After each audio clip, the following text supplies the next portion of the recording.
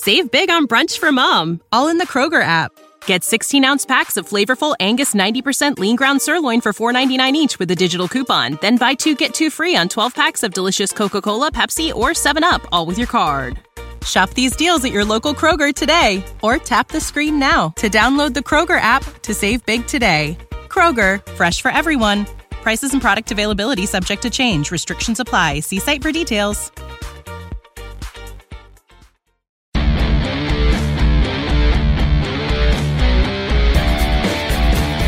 And welcome to the 12th Man Rising Seahawks podcast with Kevin Daggett and Lee Vowell, and produced by extraordinaire Rob Still of Coil Entertainment. I'm Lee. Kevin, how are you? Not too shabby. A little wet today, but, you know. Yeah, well, yeah. It seems like as always lately, for whatever reason. So the Seahawks, we get to talk them winning an actual game. It's the first win of 2018 because they didn't win any in the preseason and lost their first 2 of the regular season. So after starting off 0-2 or 0-6, it felt like they get the win over the Cowboys. And I thought it was a really solid game all the way around. They won 24-13. It was the way they should win this year, the way they should have been trying to play the first 2 weeks as well, instead of not running the ball. But Carson gets the ball, I think it was 75 times. The thing about it was that he was, for the most of the game, he was projecting over 4 yards of rush against a good, as you talked pre-show, against a really good Cowboys front, and what he was able to do and what the line was able to do and get a push.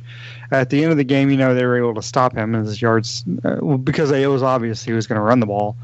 Although he had that magnificent run to really close out the game on 3rd and 11 and did it mostly by himself and what's getting to be vintage Carson at this point. But, what were your takeaways as far as just the run game goes for Seattle when they beat Dallas Sunday?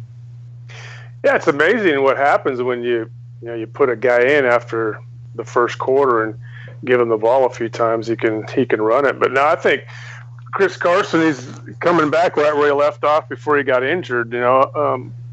He's a good, solid running back, and we'll see what happens with Rashad Penny. I don't know. I don't know if that's going to work out too well this year, at least. But I thought the run game was good. Yeah, I think still Penny is just still learning away. It's hard for a rookie, any kind of rookie, to come in and do really well. But I know the Seahawks have hopes for Penny going into the future, and I hope he does really well too, because you don't have to rely on Carson or Penny. At that point, you would have 2 backs who can do it, and hopefully both of them stay healthy. Carson getting the ball 33 times that he ran the ball? That sounds ridiculous after the whole team running backs ran it 16 times in the first week. He doubled that by himself. And didn't get the ball after 11 minutes and 50 seconds left in the second quarter against the Bears, which still seems stupid.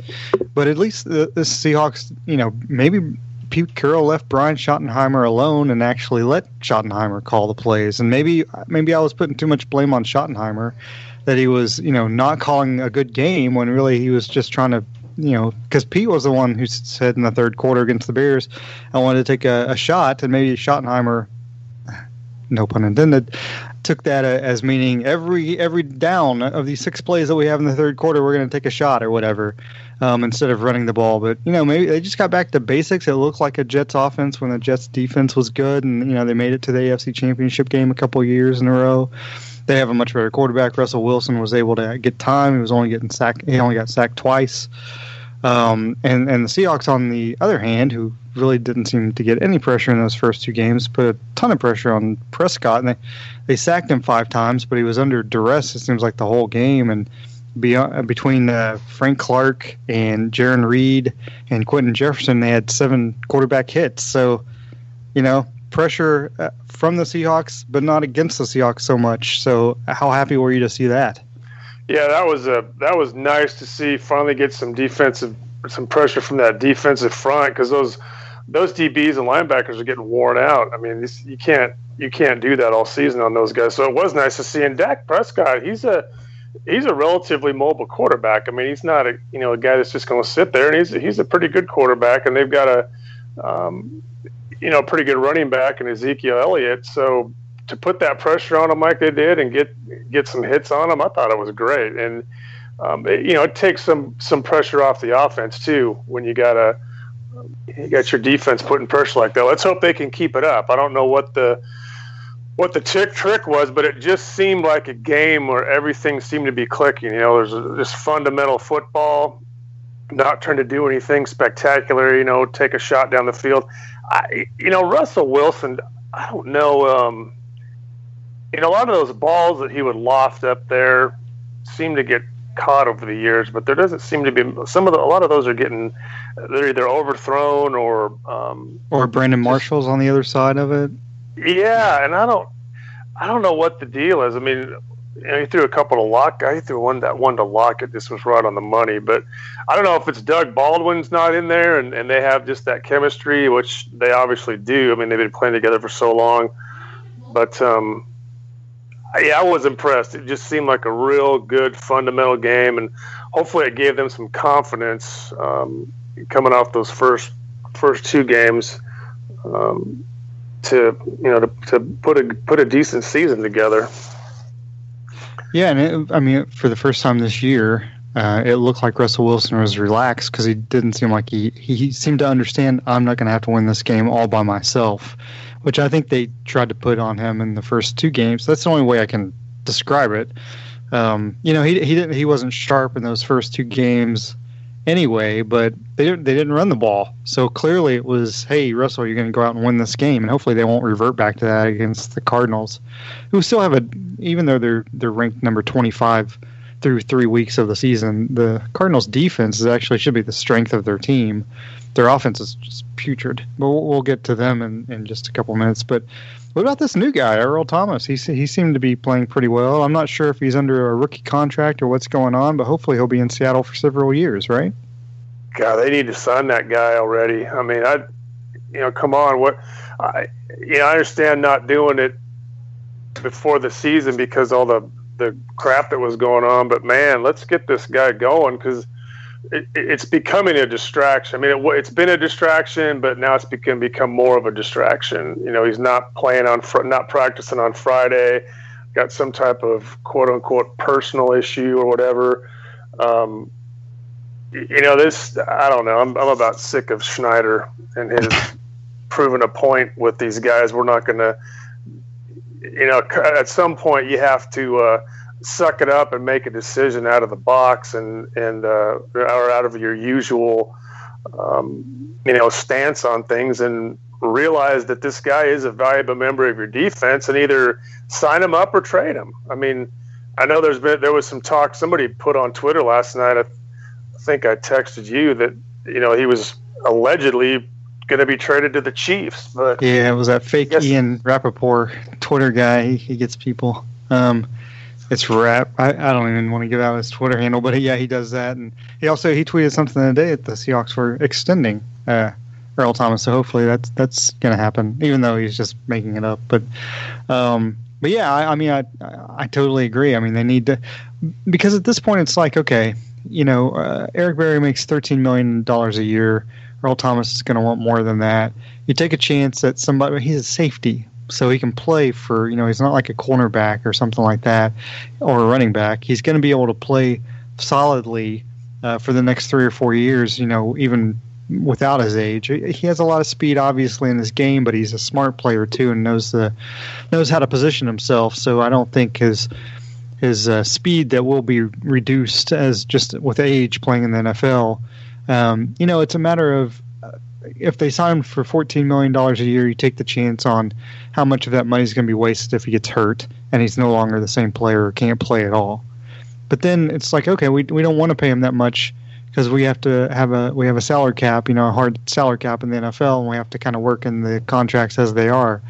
But getting rid of Earl Thomas, really, it's like, are you going to have? Clearly, you're not going to have anybody that replaces him. Sorry, and but you're not going to have 3 guys that replace him. Really, I mean, he's that good. Yeah, and the thing is not only do you get his performance and his ability to play, you get that leadership, and you've got some pretty, you've got some guys in that team that have some pretty good potential, and he can mentor those guys and teach them how to play the position, and help the other guys out. Be the quarterback of that defensive backfield and help these guys out. So it's not.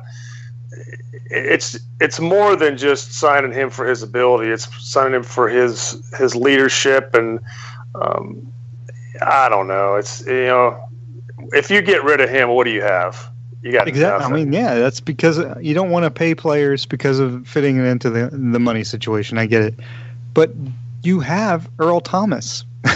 I mean, those are the guys you always want to get, and you can't replace them.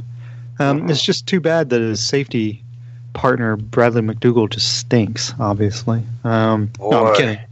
Well, he had a good game, huh? Is McDougald just as?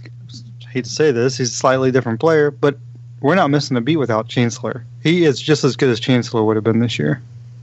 Is he not? Yeah, he is a damn good replacement for Chancellor. That's for sure. I mean, I don't know if anybody can hit like Cam Chancellor and knock people around, but McDougald sure is. He's holding his own back there.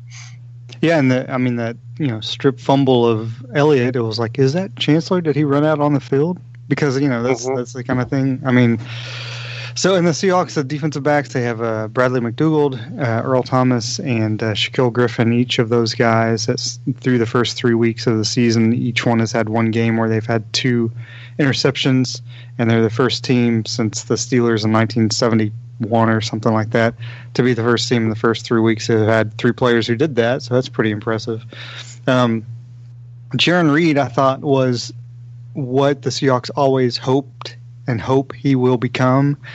He supplied that interior pass rush. I mean, he was a beast in the middle. 2 sacks, taking up spots. If he can play like that, not 2 sacks every week. I mean, nobody's going to do that. Von Miller is a linebacker, but an interior pass rush, you're not going to have 2 sacks a week. But if that guy can continue to kind of grow into that role, I mean, we're talking about a guy who's anchoring that line and making the line solid for years, right?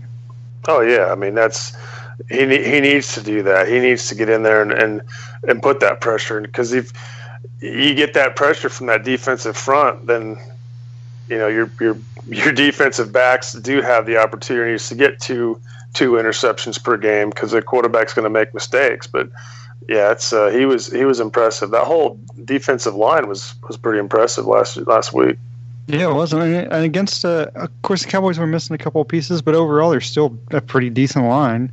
According to Pro Football Focus, still the 11th ranked line in the NFL, and to do what they were able to do, Frank Clark had another sack. He's on pace for 16. He's had one every game. I mean, that's his pace. He played brilliantly, I thought, and Reed, of course, was great. Quentin Jefferson getting 4 quarterback hits, played really well. If you can get that interior pass rush, which is something really that Seattle has lacked for a while, that's going to take the pressure off the ends, clearly. And when they really only had Frank Clark, who's consistent and proven that he can get to the quarterback, I mean, it makes the whole, like you said, it makes the whole defense better.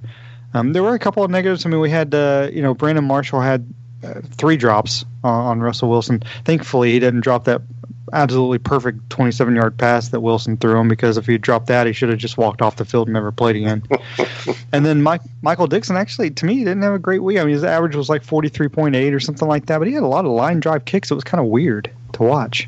Yeah, he seemed like he was in a hurry to kick it for some reason, and they were real flat. Yeah, it was kind of weird to see. I noticed that too. I wonder if it's a matter of, people in Seattle obviously clearly love the new punter, Michael Dixon, and it's just, it's one of those things where it's maybe he felt so nervous kicking in front of all his new fans because this is the first home game of the year. That's the only thing I could figure. Before we get into the Cardinals game, there are a few NFC West notes. The Rams have traded their team. No, I'm just kidding. The Rams are clearly the class of the division, and they're going to run away. And so Seattle really, if they have any playoff hopes, that's going to be a wild card spot. But the Cardinals are atrocious. But the 49ers they took huge hits, losing Jimmy Garoppolo for the season and probably into next season at this point with a torn ACL and MCL. Richard Sherman's out a few weeks now too. Losing Garoppolo for a team that's 1-2, and looking ahead at their schedule, I was looking at it today. They have the Cardinals coming up in 3 weeks or 4 weeks or whatever. and the Cardinals are just bad. But then the 49ers go on the road at the Chargers this Sunday.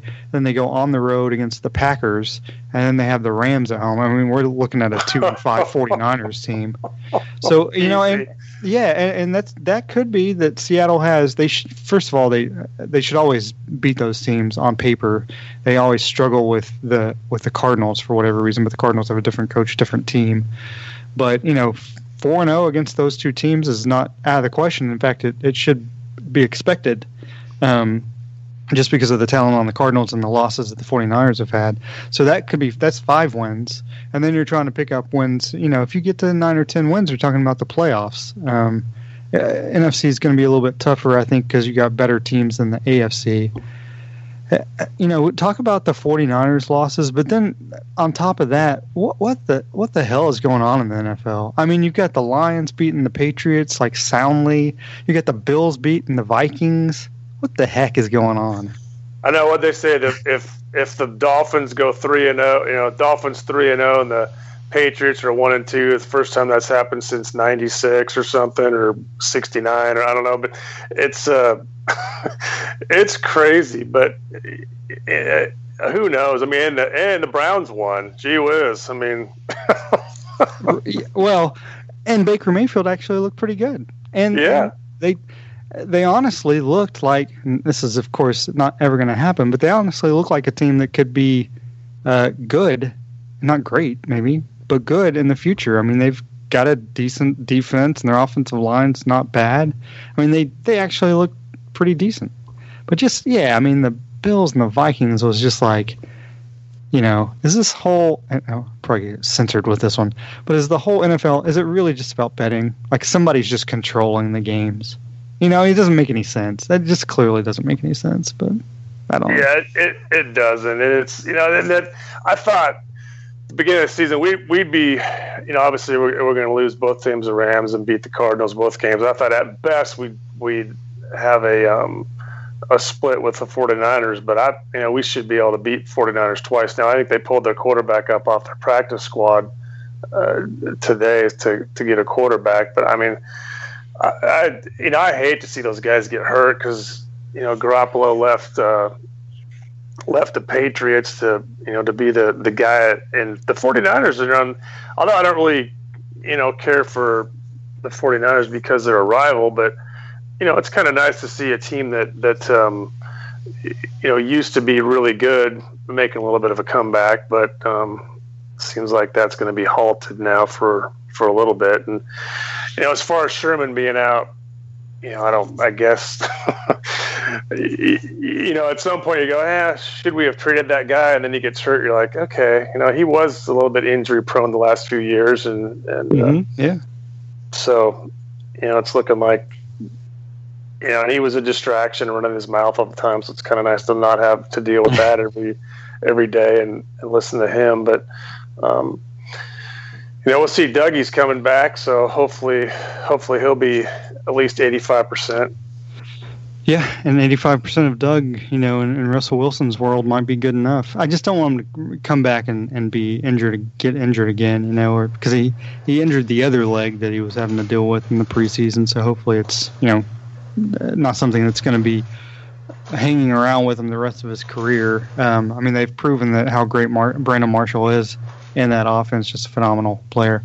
I'm joking, but I mean, Tyler Lockett's actually started off with a really good year, 3 touchdown passes and receptions in 3 games. Bringing Baldwin back is only going to help Lockett, and Lockett's already a big part of this offense. Yeah. So maybe they'll just continue to evolve into the team that we all think they are. Maybe they're just still learning their way under Schottenheimer's idea of an offense. So the Cardinals come in and they've scored 20 points this year total, which sounds ridiculous. They average 6.7 points per game, and that's about half of what the second worst offense is producing. They Sam Bradford has been terrible. What a great decision paying him $20 million a year for 1 year to come in and start on a team that wasn't going to make the playoffs anyway. So that seems strange. They're gonna start Josh Rosen. I actually like that Jerusalem Post put out a headline that the Cardinals are starting a Jewish quarterback on Sunday, which I thought, I would have never thought about that, but that's interesting. So this is a team in much worse disarray than the Seahawks are, clearly. David Johnson hasn't done anything at running back, really, a little over 100 yards, but I think he basically has had a year like Chris Carson had a game on Sunday with almost as many carries and as many yards. He's coming off an injury. On paper, the Seahawks should not lose this game, and it really should not be close, correct? No, I was just going to say it shouldn't be close. I don't think the Cardinals maybe score 10 points, if that. And I think this is probably going to be a game where there's a couple defensive scores from the Seahawks with, if they can continue the way they're playing. And, we got defense, we got the defensive backfield picking up interceptions. I think with a rookie quarterback, it should be couple pick sixes, I would hope. But, because I don't know Rosen, I don't know that he's ready for the NFL. I mean, Sam Darnold's done pretty good. Mayfield had he came in and had a good game. We'll see, but we'll see if Rosen's going to be ready for the NFL. And I don't understand paying Bradford that with those knees, paying him that money, like you said, on a team that's really not going to do anything anyway. I don't understand that at all. Yeah, as weird as this is going to sound, I think Mayfield came in and took over a situation where it was easier to inspire his team because the team has been so bad. But I also think that Mayfield came into a better situation than Rosen is coming into. I think Cleveland is set up for a better future. It sounds ridiculous to say that about Cleveland about any time for the last 50 years. But I think that Cleveland is set up for a better situation, better, brighter future than the Cardinals are at this point anyway, because the Cardinals just stink. They're in power rankings as per NFL.com, ESPN, Sports Illustrated. The Cardinals are dead last, and they should be because their offense is terrible. Saying all this, they know they're going to score 35 points against the Seahawks and win the game like 35-7. Just saying. What's crazy is just a few short years ago they were on top of it, man. This league is amazing. I mean, how quick a team can go downhill. I mean, I'm not saying the Seahawks are on top of anything. They're in a bit of a slump right now too. But yeah, the Cardinals just a dump show down there. Crazy. Yeah, and really, it's a season of attrition. Almost any NFL team has to do that. You have to keep players healthy, and usually the healthier teams have the better records because they have their core players. I think if anything, Seattle is getting healthier so far going into week 4 because if they do get Baldwin back, they've got Bobby Wagner back. They'll get KJ Wright back. Hopefully they won't suffer any, knock on wood, they won't suffer any major injuries this week. The offensive line is J.R. Sweezy did a decent job. And DJ Fluker made a huge difference. Coming back and just pushing the run forward there, I got to give props to Joey Hunt. I always heard how well he knew the offense and how to call out the plays on the offensive line, but I don't think Seattle missed a beat with no offense to Justin Britt, but I don't think they missed a beat with having Joey Hunt in there at least for 1 week. So it's good. And Ethan Posick, maybe he does. Even though he's hurt, J.R. Sweezy, they feel more comfortable, having him involved in the game. I know on Twitter, Coach Dover, who follows us on Twitter, and I think hopefully we follow him back. If not, we will follow him back. We do. He likes to point out when I'm wrong, correctly when I'm wrong. And, I made a point of saying, well, Posick's better than Sweezy. I still think he is better, but maybe Sweezy is a better fit for the line right now. So, I hope J.R. Sweezy continues to play well and DJ Fluker, as long as the line is producing and opening holes or a little bit of gap for Chris Carson to run through, that's great. Yep. What's your biggest worry going into the game on Sunday? I don't really know that I have a worry. I mean, it's a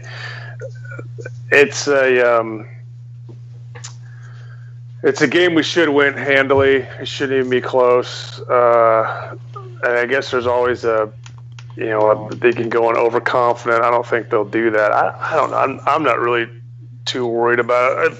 Probably the biggest thing I ever always worried about is somebody getting injured, and that's I hate that. I hate when anybody gets injured on a sports team. It's just not those guys work hard and the last thing I want to do is get injured. So, but just probably any type of injury. Yeah, I think that hopefully. My biggest worry is that Josh Rosen actually comes out and plays really, really well, and then does the same thing that Mayfield did and inspires his team to a win. I don't think he has the players, and I think defensively, Ken Norton Jr. has done a really, really good job in Seattle as defensive coordinator so far this year. And I think that, and if anything, the defense is going to continue to play at the level they are, if not better. And I think it's pretty good. I mean, if the defensive line gets a push like they did against the Cowboys, against a good line, and they continue to do that, I think Trey Flowers played pretty well, against the Cowboys. The Cowboys have sucky receivers, but, I thought Trey Flowers played pretty well. We know Griffin's going to be good. We know the safeties are phenomenal. I think Seattle can maybe end up with and this is just based on the one win they have, of course, but I think they could have a better record than people expect, especially after that 0-2 start. So, if you were Brian Schottenheimer, would you have the same exact game plan? I mean, teams are going to start looking for that. They got to stop the run, but would you just come out and force teams to just kind of stop you running the ball at this point?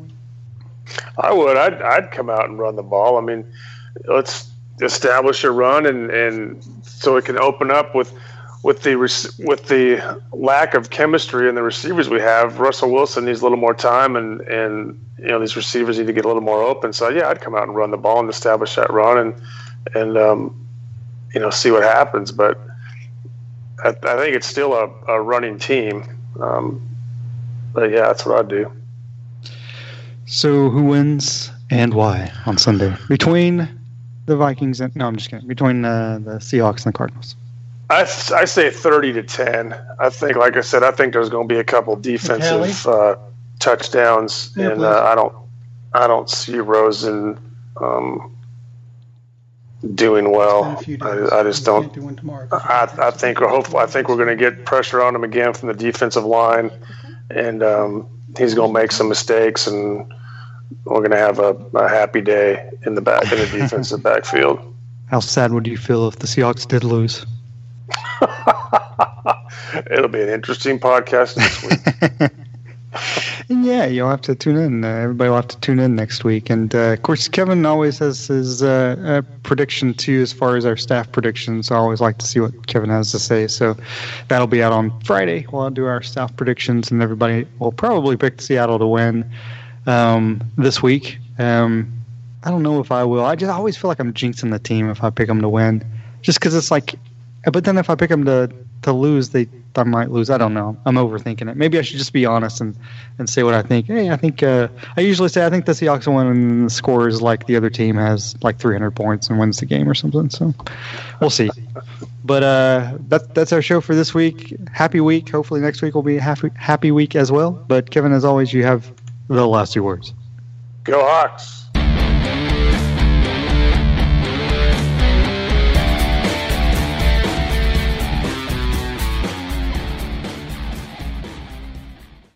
Save big on brunch for mom, all in the Kroger app. Get 16-ounce packs of flavorful Angus 90% lean ground sirloin for $4.99 each with a digital coupon. Then buy 2, get 2 free on 12 packs of delicious Coca-Cola, Pepsi, or 7-Up, all with your card. Shop these deals at your local Kroger today, or tap the screen now to download the Kroger app to save big today. Kroger, fresh for everyone. Prices and product availability subject to change. Restrictions apply. See site for details.